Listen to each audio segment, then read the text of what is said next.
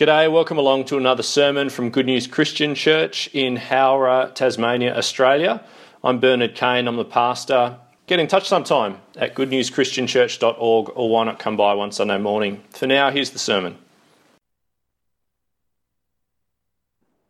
Yeah, the end of a year. Here we are, last sermon of the year, last Sunday of the year, in that in-between time between Christmas and New Year's. Well, Christmas and Australia Day, really. Everything sort of shuts down for quite a while, doesn't it, for this month or so.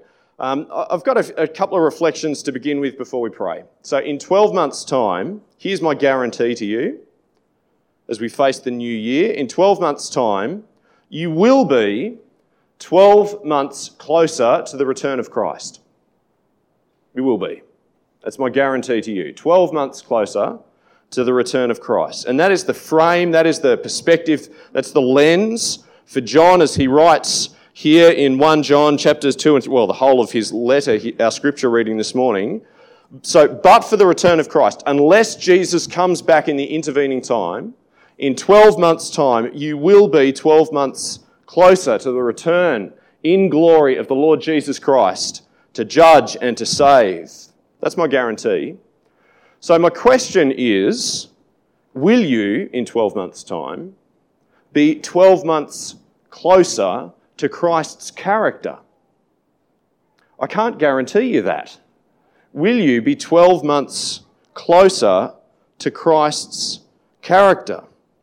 I must admit, I'm not particularly a New Year's resolution kind of a person. Don't misunderstand me, I do have plans. There are things that I'd like to do next year. I hope that next year is a year of progress for us. I've got intentions. I think 2019, it holds promise, God willing, for a whole bunch of stuff that I'm hoping goes really well. Things here at church and things at home and in my personal life. I don't intend to waste the year by any means. But I'll say this, are you a resolution-y kind of person? Because I do admire about the New Year's resolution kind of people, the clear-headed, kind of snappy-minded, those resolution-making souls who approach the year with such a sense of conviction and drive, and they know what they're going to get done, and gosh, they probably will. Are you one of these people? I don't know, maybe you. They know exactly what they want to get done. And there's just something about it, the discipline, I think, of putting it into words. I feel like they're already ahead of me before they've even begun the year. They know what success looks like. They know where they're going. They don't even seem trapped or stalled or stymied as the chaos and craziness sets in come February, at least if they stick to it. So in 2019, you see, this time next year, you will be 12 months closer to Christ's return. Will you be 12 months closer to Christ's character? Have you thought about that, planned about that, resolved that that should be the case, whether you're a New Year's resolution person or not? Because the Bible has plans for you this year, has plans for your life, has plans for your character. And for this sermon, I'd just like to ask whether or not you've fully taken those plans into account as we look toward a new year under the grace of God. So that verse that Katie began with, 1 John chapter 2, verse 28, and now, dear children, John writes to these believers, continue in him, so that when he appears, we may be confident and unashamed before him at his coming. Let's pray together.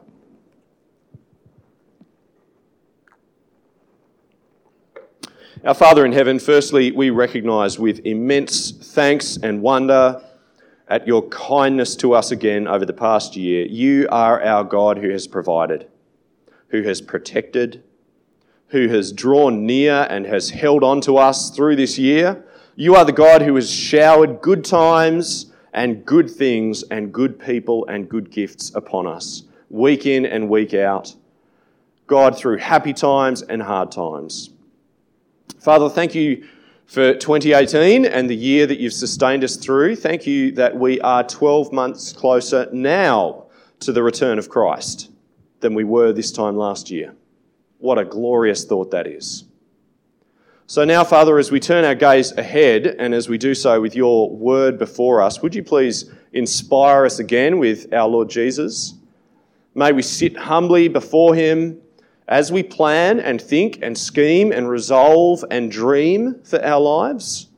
May our fears and our anxieties find their place before him, under his watchful and caring and active eye. Lead us this morning, would you please, toward 12 more months of Christ-honouring, Christ-imitating, Christ-empowered life before you. And in Jesus' name we ask it. Amen. So one of the things that I find refreshing about John's writing, please have 1 John open in front of you if you're following along on your lap. One of the things I find refreshing about John's writing is that he's crystal clear about what it is that he expects Christians to do, the standard of behaviour, the behaviour, the practicality of the Christian life. He's crystal clear about what Christians are to do because he's crystal clear about why we should do it. The why, the basis, the reasons. Now we'll come back to and we'll concentrate mostly on the what in this sermon, in this passage. But here's the why, here's the basis, here's the reason. Let's put this in the broader perspective of the letter of 1 John. See, for John, here's why our year, here's why our plans, our lives are to take the shape that they really must. Here's why every Christian this year has a rock-solid reason to live differently than they presently are and they have in the past, to approach our year differently to the world around us with their resolutions and plans. It's very simple. It's the start of his letter, so 1 John chapter 1, just flick back a page if you're following along on your lap. And John's talking about Jesus, of course. John's own life has been turned upside down, turned on its head, turned around. It will never be the same because of Jesus. 1 John chapter 1 and verse 4. Verse 1, sorry. 1 John chapter 1, verse 1. That which was from the beginning, he's talking about Jesus, which we've heard, which we've seen with our eyes, which we have looked at and our hands have touched, this we proclaim concerning the word of life. The life appeared, we've seen it and testified to it. And we proclaim to you the eternal life which was with the Father and has appeared to us. We proclaim to you that we've seen and heard so that you also may have fellowship with us. And our fellowship is with the Father and with his Son, Jesus Christ. We write this to make our joy complete. Now, John's got a bit of a funny turn of phrase there, hasn't he? That's certainly true. But are we in any doubt at all from that opening paragraph of his letter as to what it is that's turned his life upside down? What it is that's taken hold of it, the event, the person that he's met, that has changed his direction in life, not just for a year, but for all of his earthly years, and indeed into eternity. Why he feels he must live differently and has been set on a different direction. We're in no doubt at all. It's Jesus. We've seen him, we've touched him, we've heard him. We have fellowship with him and eternal life thanks to him. And that means we have fellowship with you, brothers and sisters, in the Lord. And we're going to have that fellowship forever. See, for John, a changed approach to life springs from, there's the basis, there's the reason, there's the why, springs from Jesus. He is John's foundation for life and everything that he calls for in the lives of believers thereafter. So John may not have been facing a new year as he penned these words, but I guess I want us to see this much. John knew that very often what we Christians need is a reminder of why. It filled John with joy to write to Christians, to remind them, to shape their lives with crystal clarity around the why that is the appearance of Jesus in the world ahead of his return to judge and to save. And so turning to our text then, Christian, do you realise that you have four, I'm calling them whats, I suppose, the what, the outpouring, the four helps, you could say, four ways to express in your life Jesus as you face the year ahead. Four ways which I think help cut through some of the chaos as the year gets underway. Carve through some of the craziness, chart a course for the year ahead with simplicity before the Lord Jesus. And the first of these whats, these helps, these practical expressions is quite obvious actually. It's right there in the first verse of our text today. It's a call to continue. Let's take a look together. A call to continue. We're going to move fairly swiftly through these four helps. So take a look, chapter 2, verse 28 with me, please. where John writes, "And now, dear children, continue in him," in Jesus. Continue in him, so that when he appears, we may be confident and unashamed before him at his coming. So if you're a Christian already, you have Christ. Not just that you have him, you are in Christ already. And John is saying, start there and stay there, for goodness sake. Please notice, John doesn't say, it's great that you've got Jesus, but gosh, you need an awful lot more in life if you're going to make it through in any kind of significant way. It's great that you've got Jesus, now move on to something else. As you think about your year ahead, perhaps you're a planner, perhaps you have some anxieties or fears about the year ahead, do you ever feel that you are held back, that your very life itself hangs on getting something else in life, that your significance and purpose, that the way your year is going to pan out in terms of whether it's a success or a failure, hangs on you getting something other than you already have? John is saying, continue. You already have the most important thing. Continue in Christ. You're where you need to be. Stay there. You've got what matters. It might be the health that we want. It might be that someone special that we desperately want, or that job or that skill. It might be just the recognition that we crave for things that we've already done back then. Now, you may get those things this year, but what you must have is Christ. Continue in him, says John. And notice too, John doesn't say it's great that you had Jesus in the past. You were in Jesus back then. But now you've moved on and that's okay. No. And John doesn't say, just look, you know what, you started in Jesus, but now just coast, just kick back, fit Jesus in to your year ahead if you can, where you can. No. Continue in him is John's message to us. Here's the call. Christian, will you continue in him this year? Will you? Will this be a year defined by where you already are in Christ? Defined by you remaining in him, continuing in him. Is that the year ahead for you? I hope so. So we hear a call to continue.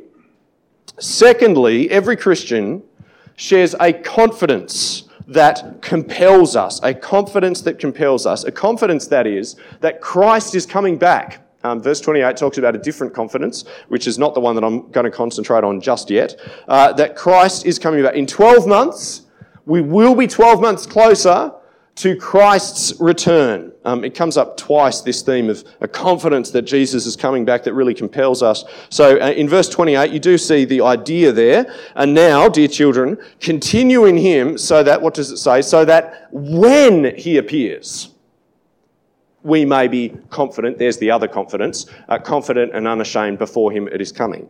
So continue in him so that when he appears, and chapter 3 verse 2, dear children, now we are children of God, what we will be has not yet been made known, but we know that when he appears, we shall be like him. It's a certainty for John, isn't it? It is coming. Now, could it be, brothers and sisters, that the confident assurance of Christ's return in our own minds and hearts has been the missing ingredient in our pursuit of the character of Christ in our lives? Do you see? Could it be that the missing ingredient in our pursuit of Christ's character in my life, putting off sin, putting on godliness, the missing ingredient has been a confident assurance? Jesus is coming back. It's a matter of when, not a matter of if. In 12 months' time, never mind 12 months, in 1 month's time, in 1 week's time, in 1 day's time, I'm going to be a little bit closer to his return. Since you know he is coming back, you'll confidently stand before him unashamed when he appears. What a wonderful thought. Has that kind of confidence been a little lacking in our mental and sort of spiritual landscape, our prayerful landscape, our personal convictions over the past year? So firstly, continue. Secondly, the confidence at his return. Thirdly, character of a child. Thirdly, what helps us become more like Christ and ready for his return. Thirdly, we will be helped to realise and remember that we already belong to him. We really already belong to Christ. We are his children. The character traits of our Heavenly Father belong to us, even if they don't come naturally to us still.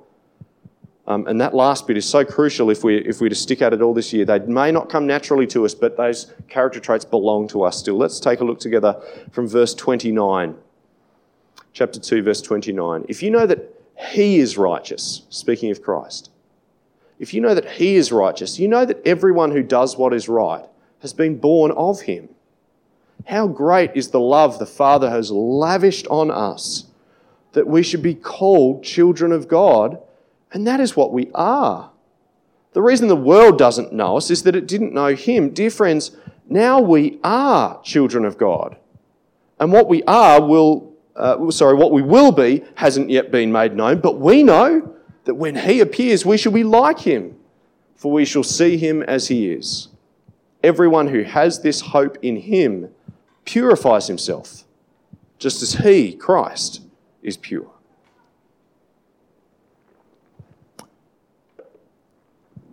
Folks, have you failed in the last 12 months to cultivate the kind of Christ-likeness that befits a conviction that Christ is coming back? Have you failed in the last 12 months to cultivate the kind of Christ-likeness that befits a life of continuing in him daily and hourly and moment by moment?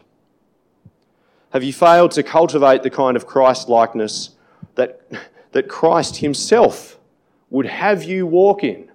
Because it's his Christ-likeness, because it is Christ-likeness, because it is his righteousness that he walked in and continued in each day of his life to his very cross. It is his character. Have you failed to cultivate Christ in your life in the past year as you ought to have done? Of course you have. And so have I. So what will you do when you fail this coming year? When you let yourself down this coming year? When you fall short this coming year to cultivate Christ-likeness? You see, the liberating power of the gospel in this paragraph for us, it has three things to say to us, three things to say about your character. Number one, it says so clearly that you are a child of God now. You are. He's taken you as his own. You have his character, not because it's displayed in you, but because he decided it. And that's an important distinction. You are a child of God, not because his character, his fatherly character, the family traits are displayed in you, but because he decided it. You're his. And it is now a character you will grow into, just as a child grows into his or her parents' character. How great is the love the Father has lavished on us that we should be called children of God, and that is what we are. The second liberating truth here is the implication that you don't have his character yet. We're not there yet. What we will be, we know what we will in that it's not known to the world yet. What we will be, we know because we've seen Christ. We know righteousness when we see it because we saw it not in ourselves but in Jesus. Verse 29, you know that he is righteous. And thirdly, you one day will have that project completed, that resolution. If you make it your resolution this year to become more Christ-like, there is a year coming when you'll make it. Not through your own effort, but because Christ will have returned. You will one day have that in yourself. We aren't on a wild goose chase as we pursue the character of Christ. We're not on a fool's errand, looking for righteousness and godliness and striving after it, even though we know that we're going to fail and stuff it up. No, chapter 3, verse 2, we know that when he appears, we shall be like him. Now, does the fact that you've failed and you will fail and you do fail, does that sap your enthusiasm to cultivate Christ's character in your life? Because it's so hard, and you look around the world and you know what? Plenty of people just aren't really trying that hard or at all to be like Christ. Does that sap your enthusiasm sometimes? You feel you're on your own. Well then, fourthly and lastly, the fourth help for us is this. Please know this. If Christ-likeness is strange and hard and challenging in this world for God's children, then how strange it must appear to those who are not God's children and haven't seen the righteousness of Christ and don't know where it's all going. Give your year, will you, to cultivating a contrast in your life with the world that knows not Christ. That is what we're being called to in this. It is a call to a life that is Christ-like, which is to say, contrasts with the world around you. Don't let that aspect wear you down, Christian, because it's to be expected. 1 John chapter 3, verse 1. So how great is the love the Father has lavished on us, that we should be called children of God, and that is what we are. The reason the world doesn't know us is that it didn't know Him. Dear friends, now we are children of God, and what we will be has not yet been made known, but we know that when He appears, we shall be like Him, for we shall see Him as He is. Everyone who has this hope in Him purifies himself just as He is pure. Brothers and sisters, you know, don't you, that Christ is coming back. Not everyone knows that. Brothers and sisters, you know, don't you, the character of our glorious Lord Jesus Christ, His righteousness, the beauty of His life. Not everyone knows that. You know, don't you, brothers and sisters, that every day spent cultivating His character in our lives is a day spent well. It's not just a day closer to the return of Christ. It's a day closer to the character of Christ in us by His work in our very lives. We'll close with this. According to a story by Os Guinness, the Connecticut House of Representatives was in session on a bright day, not unlike this day, I suppose, in May 1780, and the delegates were able to do their work by natural light. But then something happened that nobody expected. Right in the middle of debate, there was an eclipse of the sun and everything turned to darkness. Some of the legislators thought it was the second coming. So a clamour arose. People wanted to adjourn. People wanted to pray. People wanted to prepare for the coming of the Lord. But the Speaker of the House had a different idea and rose to the occasion with sound logic and good faith. "We are all upset by the darkness," he said, "and some of us are afraid. But the day of the Lord is either approaching or it is not. If it is not, there's no cause for adjournment. And if the Lord is returning, I for one choose to be found doing my duty. I therefore ask that candles be brought." And delegates who expected Jesus went back to their desks and resumed their debate. Let's pray together. Our Father in heaven, we pray that this year would be a year of getting on with our work. Not our work of working our way to salvation, our work that You've laid out before us of responding to Your lavish grace. You've called us children of God, and Father, we want to grow into that identity that You've lavished on us. Father, may this be just that kind of year.